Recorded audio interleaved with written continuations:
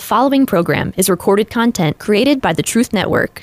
So should Messianic Jews live like traditional Jews in order to win traditional Jews? And how should Jewish believers in Jesus relate to Jewish tradition? It's time for The Line of Fire with your host, biblical scholar and cultural commentator, Dr. Michael Brown. Your voice for moral sanity and spiritual clarity. Call 866-34-TRUTH to get on The Line of Fire. And now, here's your host, Dr. Michael Brown. Thanks, friends, for joining us on what will be a very unique broadcast on Thoroughly Jewish Thursday. Number to call, 866-34-TRUTH, 866-3487-884. A little background, and then I'm going to bring on my guest, David Costello. A few years back, there was a report, different parts of the Jewish world saw the news flashes. For example, Jerusalem Post reporting that there was a Christian couple posing as Orthodox Jews, trying to win Orthodox Jews to Jesus in Chicago. So it was a headline on the Jerusalem Post. And then I saw Jewish Telegraph Agency, so widespread Jewish news, reporting the same thing. This was scandalous. This was shocking. A couple that unashamedly said, we believe Jesus is the Messiah, living as traditional Jews and saying, we live as traditional Jews because that's what Jesus wants us to do. And then it was even reported in the New York Post, headlines as well, New York Post saying the very same thing. So this was big news. I was even contacted by different people in the Jewish world asking me about this because I'm in constant contact with ultra-Orthodox rabbis. Most recent contact earlier today. I mean, it's day and night, constant interaction for decades, interacting with that community and loving that community very, very deeply in the midst of our deep differences over Yeshua. So this report was very scandalous, and it furthered it gave further fuel to the fire that Jewish believers in Jesus are deceptive and will go to any means to try to trick religious Jews, etc. Well, in any case, that's what I'd read about it. There was another case somewhere else similar. Well, a few months back, we were contacted by the gentleman involved in this, David Costello, his wife Rivka, living in Chicago.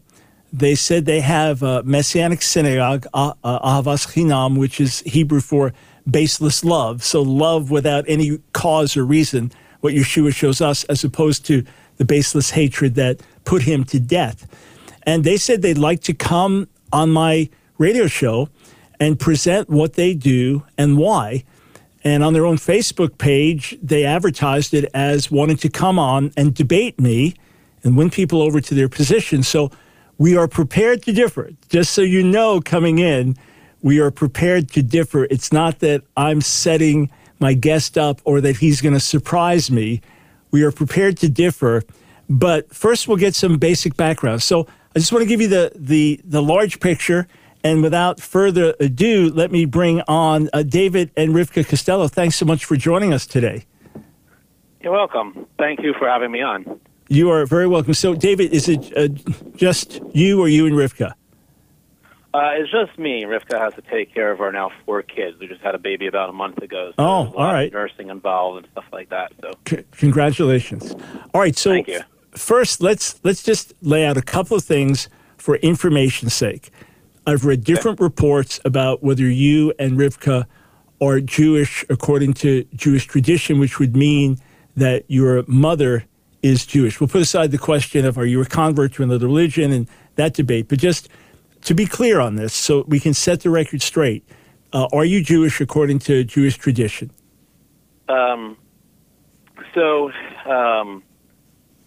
The basic answer of that is sort of, it's up in the air. There's a good question about it. I asked Chabad to look into it. They circumcised me, called me up for an aliyah, and I was expecting to go into the mikvah to get what's considered a conversion, just to be safe. There are family members who say that we are Jewish, and on my side, and so Rivka has gone through a Messianic conversion with a rabbi who has Orthodox Mika. But she and the kids have gone through an Orthodox conversion. So she was not Jewish originally, but after the conversion, through the Messianic thing, we consider her Jewish in that sense, but the Orthodox world may not think so. Okay, yeah, the Orthodox world certainly wouldn't think so, but just Right. wanted to be clear on that. Oh, okay. So just that first. Secondly, what do you believe about Yeshua? In terms of, quote, salvation, forgiveness, coming into right relationship with God. We can talk about the tradition. That's what we'll focus on the rest of the broadcast, all right? But first, just the most basic things for a listening audience with plenty of Christians, plenty of Messianic Jews, plenty of Jews who don't believe what we believe. So give your basic views there. So my basic view is that Yeshua is Messiah, and that he has come to get us to get into a better relationship with God, a full relationship with God, that we would walk with him in obedience to what God has put out and what he has decreed for our lives, and so that we can be in right relationship with him, and we can have true fellowship and complete fellowship with him. We believe also that it's halakhically required to believe in Messiah, as the Rambam says in his Mishnah Torah, that you have to believe in him, in Messiah, and that you have to walk according to all of the halakha. If you're Jewish, if you're not Jewish, you don't need to keep any halakha, just the 7 Noahide laws. All right. Do you believe that he's eternal deity? No. No. Okay. Got it. All clear on that. So you don't believe in God's triunity in any way? Right. Okay. So how did Jesus come to be? So Jesus, his soul was formed before the foundation of the world. It's taught that in Midrash, the Messiah's soul and his name was pre-thought before the creation of the world. It's one of the few things that were created before the foundation of the world, and of course, Messiah was first.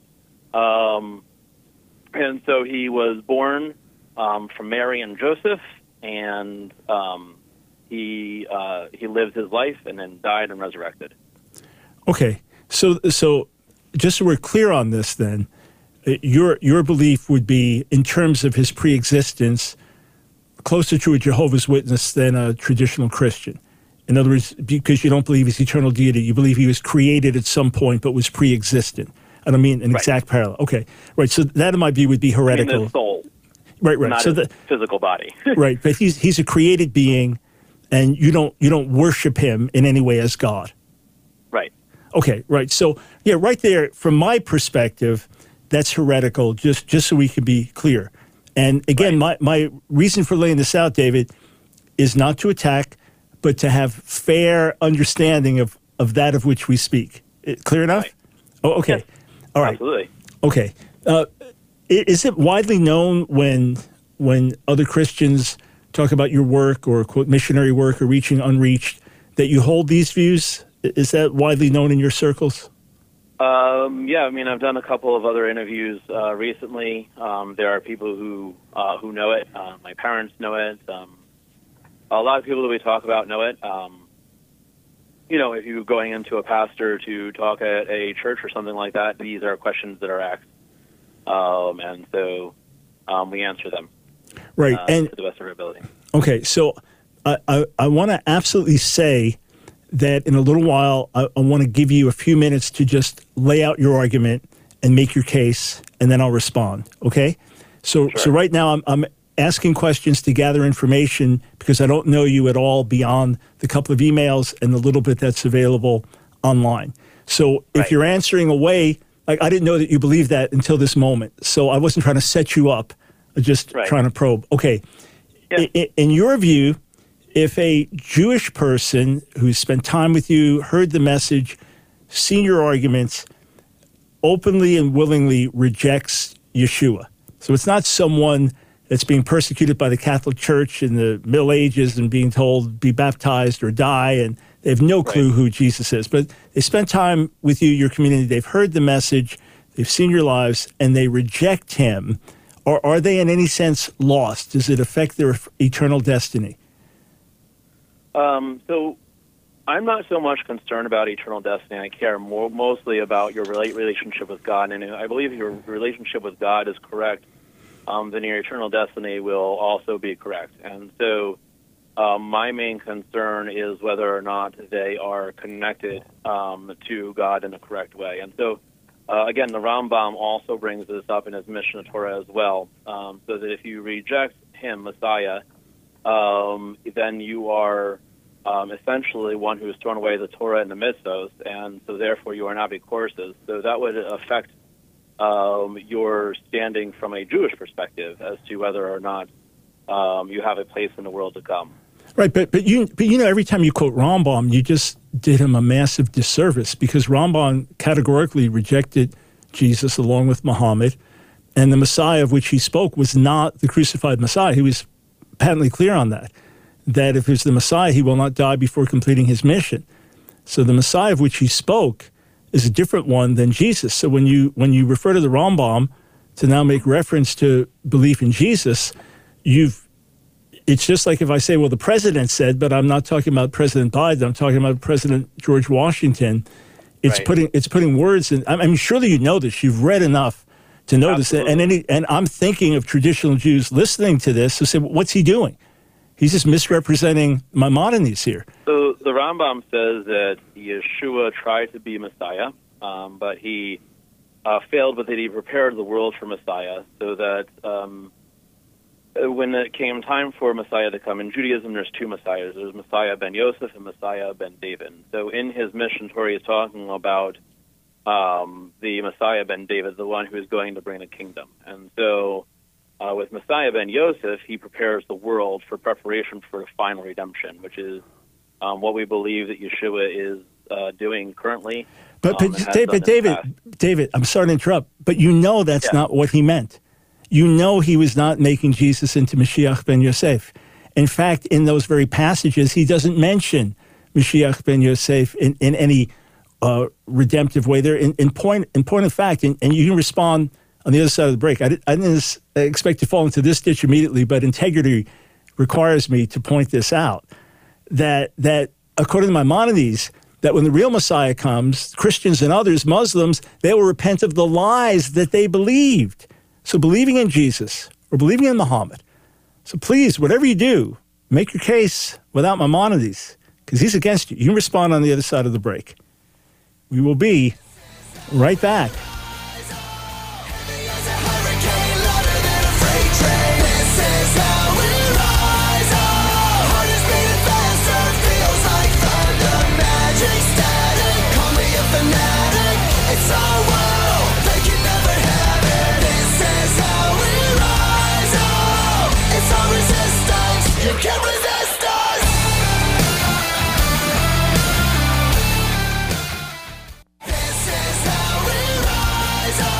It's The Line of Fire with your host, Dr. Michael Brown.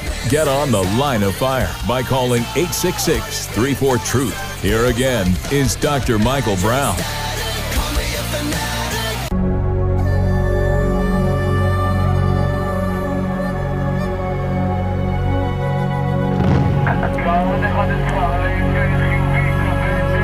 Welcome back, friends, to Thoroughly Jewish Thursday. Michael Brown, delighted to have you with us.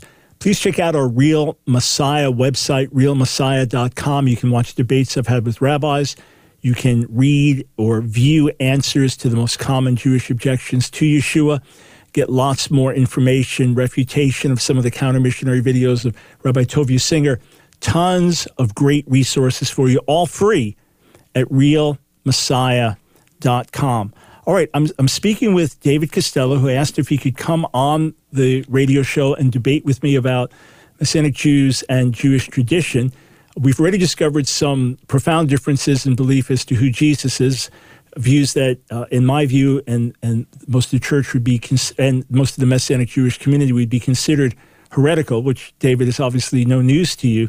So right before the break, I said that you are using Maimonides, Rambam in a duplicitous way. I feel 1,000,000% sure that any traditional rabbi would agree with me in a heartbeat, and that they would say you are deeply misrepresenting him, and that when he says that in one way Jesus prepared the world for the coming of the Messiah, that's by getting the knowledge about Messiah out, that there is such a one as the Messiah. And Muhammad did by, even though they both brought terrible destruction to the world, that Muhammad did good in that Islam has put an emphasis on keeping the commandments. So when the real Messiah comes, he doesn't talk about Mashiach ben Yosef there, but when the real Messiah comes, Mashiach ben David, the one of whom he speaks, that now the way's been prepared so that, as Jeremiah prophesied, these people who've been influenced by the Christians and Muslims, they will repent of the lies they believed and turn to the one true God.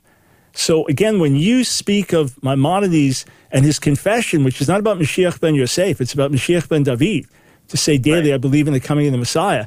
And you say, well, that means we have to believe in Jesus. No, Maimonides rejected Jesus. He was talking about the traditional Jewish Messiah. You must know that. To me, again, I'm a little surprised, to be honest. So if I'm reacting in a surprised way, it's not put on. I'm surprised that you would do this because it seems to be blatantly deceptive and something that any traditional Jew would recognize in a moment. Well, I have discussions with Orthodox Jews all the time about it, and obviously they disagree with me. But there is place to point out a disagreement into who is Messiah. Maybe a possibly better place is Moshe David Valley says that Yeshua is the Sod of Mashiach ben Yosef, and so there is that as well. He says a lot of other negative things, but I just think that Yeshua himself was proponent of keeping the oral law, and a lot of that has to do with sort of what we were going to talk about, the idea of Yeshua keeping the oral law. A lot of those lies and things that I think that is talked about in the Mishnah Torah is the idea that the oral law and the law itself has been done away with. And so I think that one of those things, and I think Yeshua himself really goes after or at least argues for the oral law in a number of places. In fact, I have 26 places in Scripture where either Yeshua or his disciples actually uphold oral law. And so I think that's what it's discussing. All right, but would you agree? So you'll have ample time to present some arguments to back your case, but would you agree, just very simply, with integrity before God, would you agree that when Rambam Maimonides says it is a tenet of the faith that we confess our belief in the coming of the Messiah, he was not talking about Jesus. He was talking about a traditional Jewish Messiah, not someone who died, who was crucified and rose from the dead. He was not talking about Jesus. He was talking about traditional Jewish messianic expectations. Would you agree with that? Yes, as I would describe that as Mashiach ben David, yes. Okay, fine. So when you made reference to we have to believe in him because Maimonides told us to, he didn't say believe in Jesus. He didn't mean believe in Jesus. He presupposed rejection of Jesus. Messiah, son of David, not someone who would be crucified in his view. Yes. Okay. All right. I hope you drop that argument then because it's deceptive right out of the gate. And then last question, and then you can go ahead and begin to make your case for why Jewish believers should keep the oral law. So to get back to the question about a religious Jew today, God's the judge of every human being, right? But the fact that you went with your wife to missionize and to bring your particular brand of faith to a traditional Jewish community means that you think these people would be enhanced or helped by knowing about Jesus. So can a traditional Jew, without any reference to Yeshua, without any reference to what he did on the cross, without any reference to his atoning blood, simply by seeking to honor God and follow the written and oral law, as hundreds of thousands or several million Jews around the world today, could that person be in right relationship with God? Theoretically, in your view, an intimate fellowship with God, right relationship with God, completely aside from Yeshua? No. Got it. So then if they're not in right relationship with God now, that could affect their eternal destiny. Yeah, but again, I'm not super concerned with that as much. But yes, and that is the idea. Okay, got it. All clear. All right, so we've got a few minutes before the break. So go ahead and begin to make your presentation. It's radio time. It's not a formal face-to-face lengthy debate. So we've got breaks. But start in on your argument as to why Jewish believers in Jesus, and again, we differ on who he is, but Jewish believers in Jesus are required to keep the written Torah and the oral Torah. Yeah, I mean, he teaches the oral Torah and he makes use of the oral Torah, and so does Paul and other disciples as well. I'll just list off the verses where I see him actually using oral law in order to defend, in order to teach what he teaches. I'll start with sort of the first one. He says that the most important law is the belief in the unity of God. So he says that the Shema is foundation to all other keeping of the Torah and mitzvos, which is what traditional Judaism believes as well. So that goes back to that first question that you had asked me. The idea that the Shema, that God is one and only one, is foundational to that, and that is, in fact, a teaching that is followed by the Pharisees.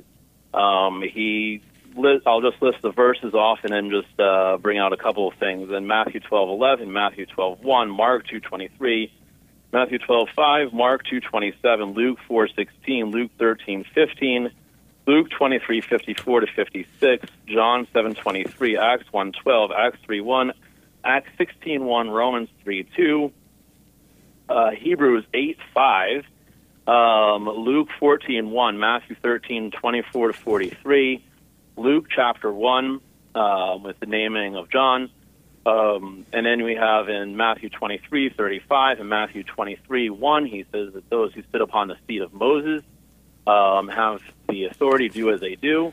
Revelation 12:7, Acts 21:28, Acts 8:30 to 34, Luke 24:27, 1 Corinthians 11:17, Acts 14 verse 15, Matthew 5:17 to 38, Matthew 18:18. So these are the verses where there's a lot more, but those are sort of the verses that I had prepared for instances where Yeshua is either keeping oral law or engaging in oral law and teaching others to do so as well.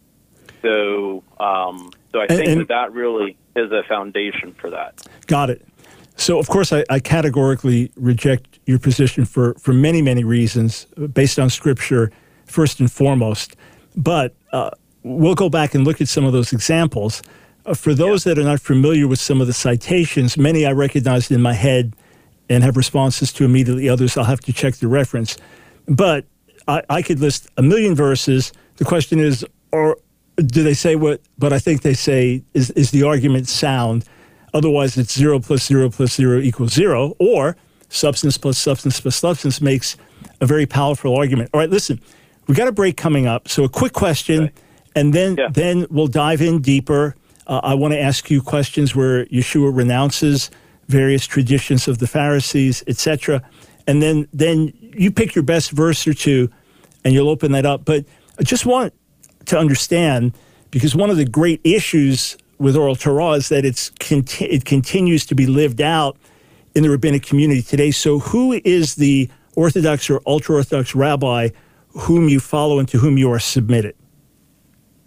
Right now we've been placed under Cherem, we've been kicked out, so I don't really have an Orthodox rabbi I can follow, unfortunately. So Yeshua is my Rebbe in the way that I see it, and the rabbi that I follow. Yeah, the reason I asked was one of my ultra-Orthodox friends said if he met someone like you, that would be the very first question he would ask you. And of course, because he would instantly view you as a heretic and reject you, which obviously happened. The moment people found out how you really were, however sincere your intent, the moment they found out how you really were, they put you under the ban. You were excommunicated, and traditional Jews would not look at you or your wife as Jews at all. So they just look at you as Christian imposters. Now, Christians would say, you're not Christian either. You're denying fundamentals of the faith here. So obviously you're sincere, but with a very small group in agreement here. Doesn't make you right or wrong, but to make clear again, you are not living as a follower of Jesus in my book. You're not living as a traditional Jew in the book of traditional Judaism, as you know. And that's the situation in which you find yourself. All right, and remember, friends, David asked to come on the show. Please remember that. We'll be right back.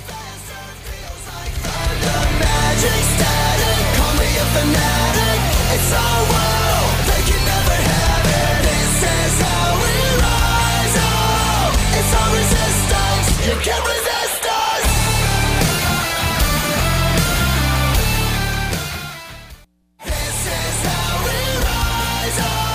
It's The Line of Fire with your host, Dr. Michael Brown. Get on The Line of Fire by calling 866-34-TRUTH. Here again is Dr. Michael Brown.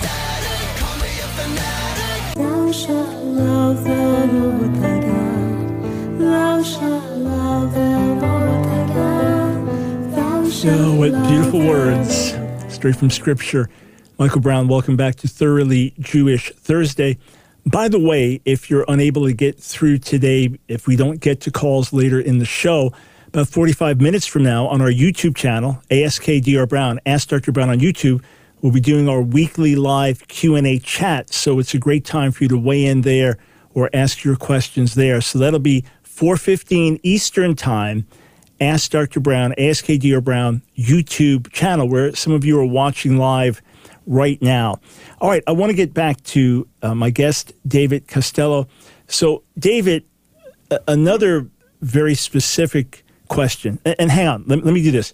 For our listeners not familiar with the concept of oral law, traditional Jews believe that God gave Moses the written law, Torah shebichtav, and the oral law, Torah sheba'al peh, and that contains interpretation, understanding, application of the oral law, some given by revelation to Moses, some developed in each generation as the laws have been passed down and lived out. And Halakha speaks specifically of traditional Jewish law. In the New Testament, it's reflected with the Pharisees often, and what's referred to as the tradition of the elders, which in Judaism becomes known as the tradition of the fathers, and then put in writing a couple of centuries after the time of Yeshua in the Mishnah, and then subsequently developed in the Talmud, law codes, etc., which are studied and still developed with commentary to this day. So, David, it's your view that the rabbinic leaders, none of whom followed Yeshua, in other words, the ones that were quoted in the Mishnah, going back to Hillel and Shammai and after, none of them, to everything that we have recorded, believed in Yeshua. So the contemporaries of the Pharisees and then the rabbis that followed them, none of them believed that Jesus was the Messiah, right through the Talmudic rabbis, so the Tanaim, the Zugot, leading up to the last pair that would have been in Jesus' day, but then the Tanaim, and then after that the Amoraim, then after that the Savarim, and then the Rishonim, the Achronim. So the entire stretch of tradition from then until now, with all the leaders of it, all of them did not believe Jesus was the Messiah. And many, of course, had no real idea who he was as the centuries developed and he became lost in a lot of church tradition. But in your view, they accurately transmitted the traditions, and God was with them in doing so, to the point that we need to follow all of that stuff right up until today, but they were wrong about the Messiah. Is that correct? Yes. Does that trouble you at all, or make you wonder how they could be so off and yet so on? No, it's not troubling to me. They have been given as Romans 3:2 states, they've been given the oracles of God, and so the Jewish people it's their duty to pass it down. Yeshua himself interacts and goes to eat with the Pharisees. He was largely anti-Sadducees, which would today be sort of a sola scriptura understanding of things. And we do see him siding more with the Pharisees. And in fact, in the book of John, John says that there is one among you who you do not know. It says, speaking of Messiah, and there he's talking to people who sent from the Pharisees. And so he was working within the system. I recently had an Orthodox rabbi I was talking to say, "Oh, I never realized. Yeah, he's working within the Jewish system. He's not outside of the Jewish system. He's actually inside of the Jewish system." And right, so but he says to that Jewish system, is very specifically Mark 7, Matthew 15, very specifically with reference to these very traditions, the traditions of the Pharisees. You leave the commandment of God and hold to the tradition of men. You have a fine way of rejecting the commandment of God in order to establish your tradition. And in numerous points, Matthew has constant conflict between Yeshua and the Pharisees. He's rejecting their traditions. Yeah, he lived among them, so there's certain things he would do and certain he didn't do. Go to synagogue, but then rejected other traditions and pronounced 7 woes on them in Matthew 23 based on their traditions. So he's within the system as a first century Jew, right? Some have found harmony with him with Sadducees, some harmony with Essenes, some harmony with Pharisees. I mean, Jesus scholars debate that to this day. But he has some very, very strong things to say about how their traditions nullified the word of God. So there's, first off, there are a few, in Mark chapter 7, where he's talking about the hand washing, there are actually 2 groups of Pharisees. There is one group of Pharisees called Beit Shammai. There is another group of Pharisees called Beit Hillel. You could think of them as 2 denominations of Pharisees. At the time that Yeshua was on the earth, there was a debate about the hand washing. Beit Shammai held that you should hand wash for every bit of food, whereas Beit Hillel held that you should only wash hands for the temple. And so he's obviously, in this case, debating Beit Shammai. He's arguing against him, but it is something that had not yet been, it's not an old tradition, it's a new tradition that was trying to come out at the time of Yeshua. It was not fully established at that point in time.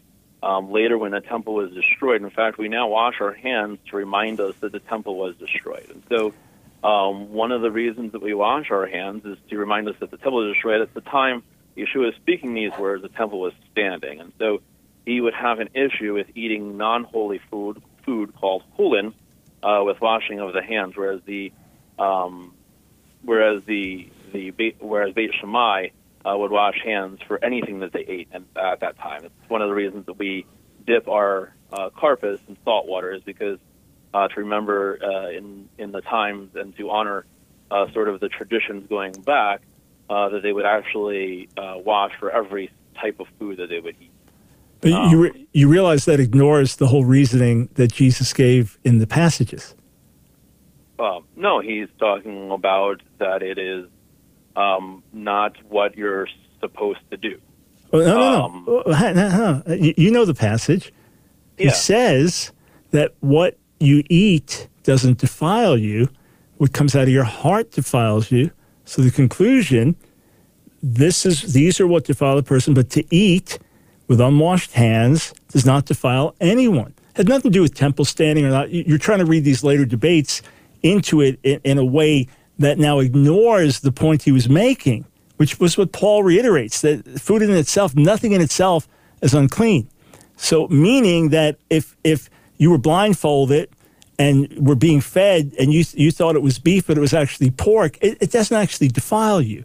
That it doesn't spiritually defile. So therefore, it violates Torah and Deuteronomy chapter, I believe it's Deuteronomy chapter 11 or Leviticus 14. I believe I'm getting those. You got them reversed. It's Leviticus 11 and Deuteronomy 14. 11, Deuteronomy 14. No, it doesn't violate that at all. They were to be unclean to Israel.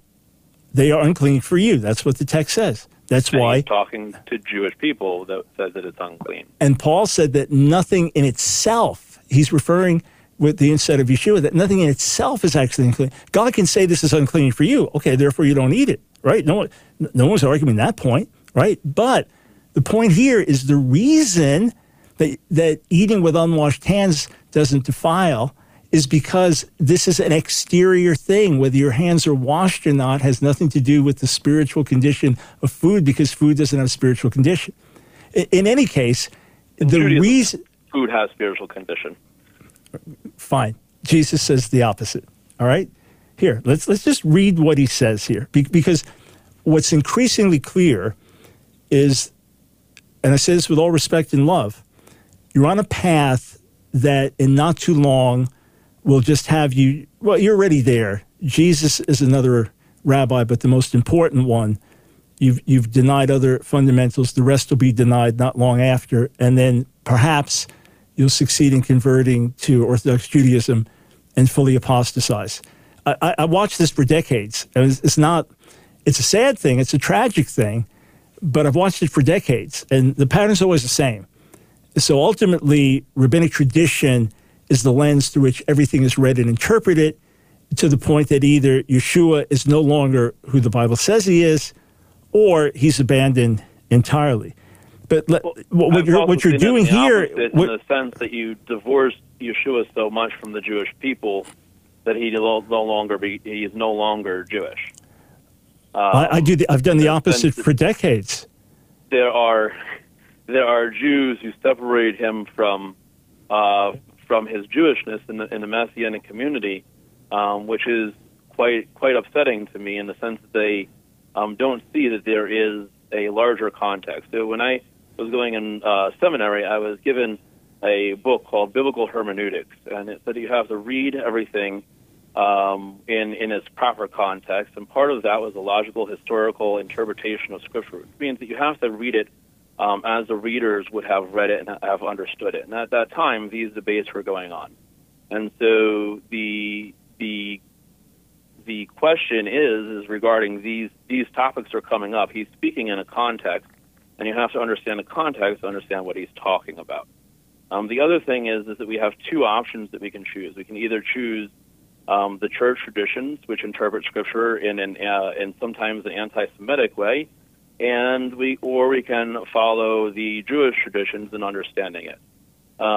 There's no sola scriptura. Sola scriptura is condemned harshly by the New Testament, and also there is no basis. There is no actual sola scriptura. If we say we are sola scriptura, we are denying basic facts into how we interpret Scripture. Right. So once again, as the author of the book, The Real Kosher Jesus, as someone who's devoted decades to studying Jewish background to the New Testament and works with top scholars, Messianic Jews, and Christians who are constantly looking at Yeshua in the first century Jewish context, and with many, many Messianic Jewish friends who are Torah observant in light of the Spirit more than in light of rabbinic tradition, I remind you of the principle of what Yeshua said. It is not what goes into the mouth that defiles a person, but what comes out of the mouth that defiles a person. Do you not see that whatever goes into the mouth passes into the stomach and is expelled? That's why it doesn't defile. But what comes out of the mouth proceeds from the heart, and this defiles the person. The whole point he's making, the whole point is that the hand-washing thing, whatever the reason, was misplaced. It was misplaced, and that's why the disciples didn't do it, period.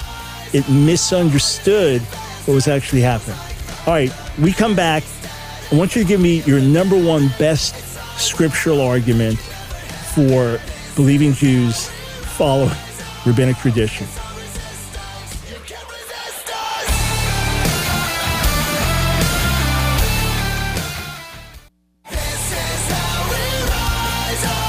It's The Line of Fire with your host, Dr. Michael Brown. Get on The Line of Fire by calling 866-34-TRUTH. Here again is Dr. Michael Brown.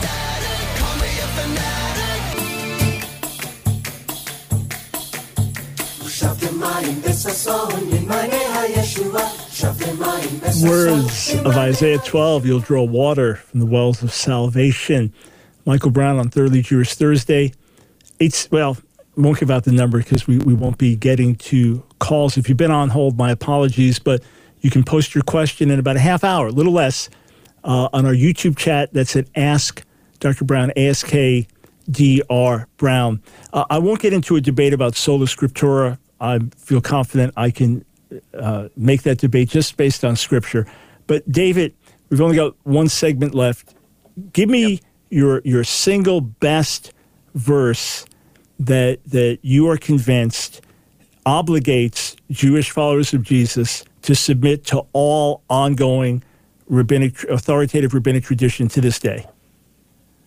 So the best one is Matthew 23, verse 2, which says, the Pharisees sit on the seat of Moses, do as they do, don't do as they say. Do as they say, don't do as they do. All right, hang on. Did you quote that accurately? I mix it up. Do as they, Matthew 23:2.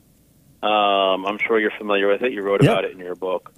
And so it says in I'll read it. Yeah, I'll read it for you. You left out the scribes. So the scribes and the Pharisees sit on Moses' seat. So do and observe whatever they tell you, but not the works they do, for they preach but do not practice. They tie up heavy burdens hard to bear and lay them on people's shoulders, but they themselves are not willing to move them with their finger. All right, so go ahead. You can explicate that for a couple of minutes. Sure. So if we were to, in Matthew, he gives to Peter, he says, whatever you loose in Matthew 18:18, it says, whatever you loose in heaven whatever you loose on earth will be loose in heaven. Whatever you bind on earth will be bound in heaven. And so, traditionally, that's a Jewish way of binding and loosing. This idea of something is mutter, is permitted. If something is aser, it's prohibited. And so he's going through and he's doing that. And so he's telling us to listen to what the Pharisees say. And so what the Pharisees say is recorded in the Talmud, and later on sort of extrapolated. That tradition is passed down until they get to the rabbis. And so we should do what they say. And in fact, in Matthew 23, in the middle of the woes, as you call them, Matthew 23, where is it? 23, I got the wrong address for that. Matthew 23:23, it says, "Woe to you, Torah scholars and Pharisees, hypocrites, you tithe mint, dill, and cumin, you have neglected the weightier matters of the Torah. Justice and mercy and faithfulness. It is necessary to do these things without neglecting the others."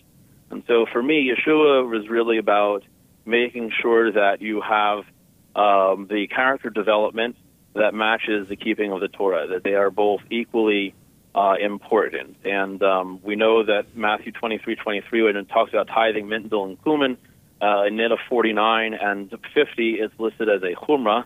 And he says to not neglect these small matters of the law for the heavier matters of musar, of character development. And so, for me, we should be looking at the Torah and doing it with the incredible stringencies listed in Matthew 20:23, tithing mint, dill, and cumin, but also having our character transformed by Yeshua to bring us into a closer and right relationship with God. All right. So, in other words, the key leaders of his generation, who were then the forerunners of those who developed Mishnah, Talmud, law codes, that they were passing on right traditions that should be followed, but they themselves were damnable hypocrites, hence the 7 woes, and their example should not be followed, correct? Right. So the issue is with hypocrisy, and that occurs in every religion. It occurs in Christianity, it occurs in Judaism, it occurs in Islam, it occurs in pretty much any time where you have a religion, you will have some form of hypocrisy. It's almost a given that will happen. All right, but it's the opposite of what Paul said. Really with the hypocrisy. Opposite of what Paul said, follow me the way I follow the Messiah in 1 Corinthians 11:1, or Philippians 4:9, whatever you've seen, learned in me, do, or Hebrews 13:7, follow the example of your leaders. So whereas Mishnah and Talmud are constantly telling you, follow the example of the rabbinic leaders, follow the example of the Pharisee forebears, Jesus is saying the opposite of that. Don't follow their example because they're a bunch of hypocrites. He's saying to do what they do, or do what they say, not do what they do. All right, so you have fundamentally undermined the entire history of Jewish tradition, which is based on the character of those passing on the traditions. And if the tradients rejected the person's moral character, that was considered a fundamental violation of Torah. Didn't matter how much they learned, how much they knew, and how accurately they were passing things down. They have now undermined their status in the Jewish community by being moral hypocrites. So what you're saying, I don't know if it's revelation to you, but what you're saying is completely undermining your entire argument, that the ones responsible for passing these things on are not exemplars themselves. In fact, I mean, there's well-known account in Pesachim, in the Talmud, of you even watch the way the rabbi defecates, because it's Torah too, that everything, the way he has sex with his wife, the guy hides under the bed. It's like, well, this is Torah too. I got to find out the right way to do all this, that they're supposed to be living examples. Paul speaks of the believers being living examples, and yet you're saying that, no, they're hypocrites, and don't follow their example, but do follow their word. I mean, I find that contrary to the entire biblical ethic.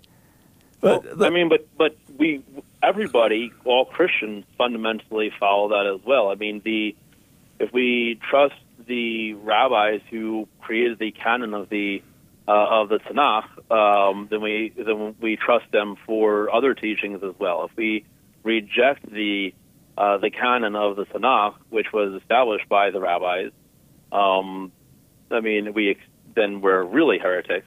If we accept it, then we are embracing, at least in some sense, an honoring of Jewish tradition. Yeah, but the first thing is, I'm not Catholic, right? And I fully recognize that God works through history to establish canon beyond the synagogue, beyond the church. Look, the Qumran sectarians, as far as we know and understand, recognize the same books of the Bible as the Pharisees, and they reject it. You know, you've got it in the earliest halakhic document, the 4QMMT document from Qumran, the debate between the halakha of Qumran versus Pharisaic halakha and their differences. And the Qumran sectarians rejected Pharisaic claims of tradition. So in any case, you can accept that God works through history. But when you're talking about the validity of oral Torah, all I'm saying is the oral Torah itself refutes you. That the oral Torah itself is against your viewpoint and says that these people should be rejected if they are not examples of what we preach. And then even more importantly, what we come to is in Matthew 21, and this is really the crux of the matter, that he says to the chief priests and the Pharisees, I tell you, the kingdom of God will be taken away from you and given to a people producing its fruits. And hence the new leaders in the community are the Messianic Jewish leaders who may have kept some of the traditions and they had different backgrounds. But as Paul writes in Romans 7, it is not by the old way of the written code, but the new way of life in the Spirit. And that was the spiritual halakha that Yeshua laid out that so separated things. David, I was not aware that you believe in replacement theology. No, I categorically reject it. But you just said it was taken away from the Jews. No, I said it was taken away from the Pharisees and given to the Messianic Jewish leaders. It was taken away from the church. It's not replacement of the people. The promises to Israel remain the same. It is replacement of the leadership over Israel. That's what he's talking about there. That's the parable there in Matthew 21. The spiritual leaders of Israel were replaced by the apostles. So it's no longer in Matthew 18:18, he says that this is talking about that whatever you prohibit on earth will be prohibited in heaven. Whatever you permit on earth will be permitted in heaven. This is the passing on of that idea. If you say that, it has to be subject to the law of Moses and the system that Moses established with Yisro in Exodus chapter 18. Right. But the church took that and then created it. So I'm not even dealing with the church there. Those are Messianic Jews he's talking to there, David. Those are Messianic Jews he's talking to, not the Pharisees. He's now giving the authority to them, and that's why they operate outside of the authority of the rabbinic community, and that's why we know as the Messianic Jews continued that they were put out by the rabbinic community and often rejected by the church as well. I'm all for Messianic Jews living as Jews. I'm all for Messianic Jews honoring Torah in the life of the Spirit. I'm all for Messianic Jews saying, hey, these traditions are beautiful to me and I enjoy doing them. I'm categorically against Messianic Jews saying they're obligated to follow rabbinic tradition. David, as someone who has on your end already embraced apostate beliefs, I pray that God would give you a spirit of repentance before it's too late. Please, my friend, hear me. You asked to come on the air. I'm more grieved than when I invited you on. May the Lord bring you to real tshuva, you, your wife, your community, into the fullness of Yeshua. May it be so.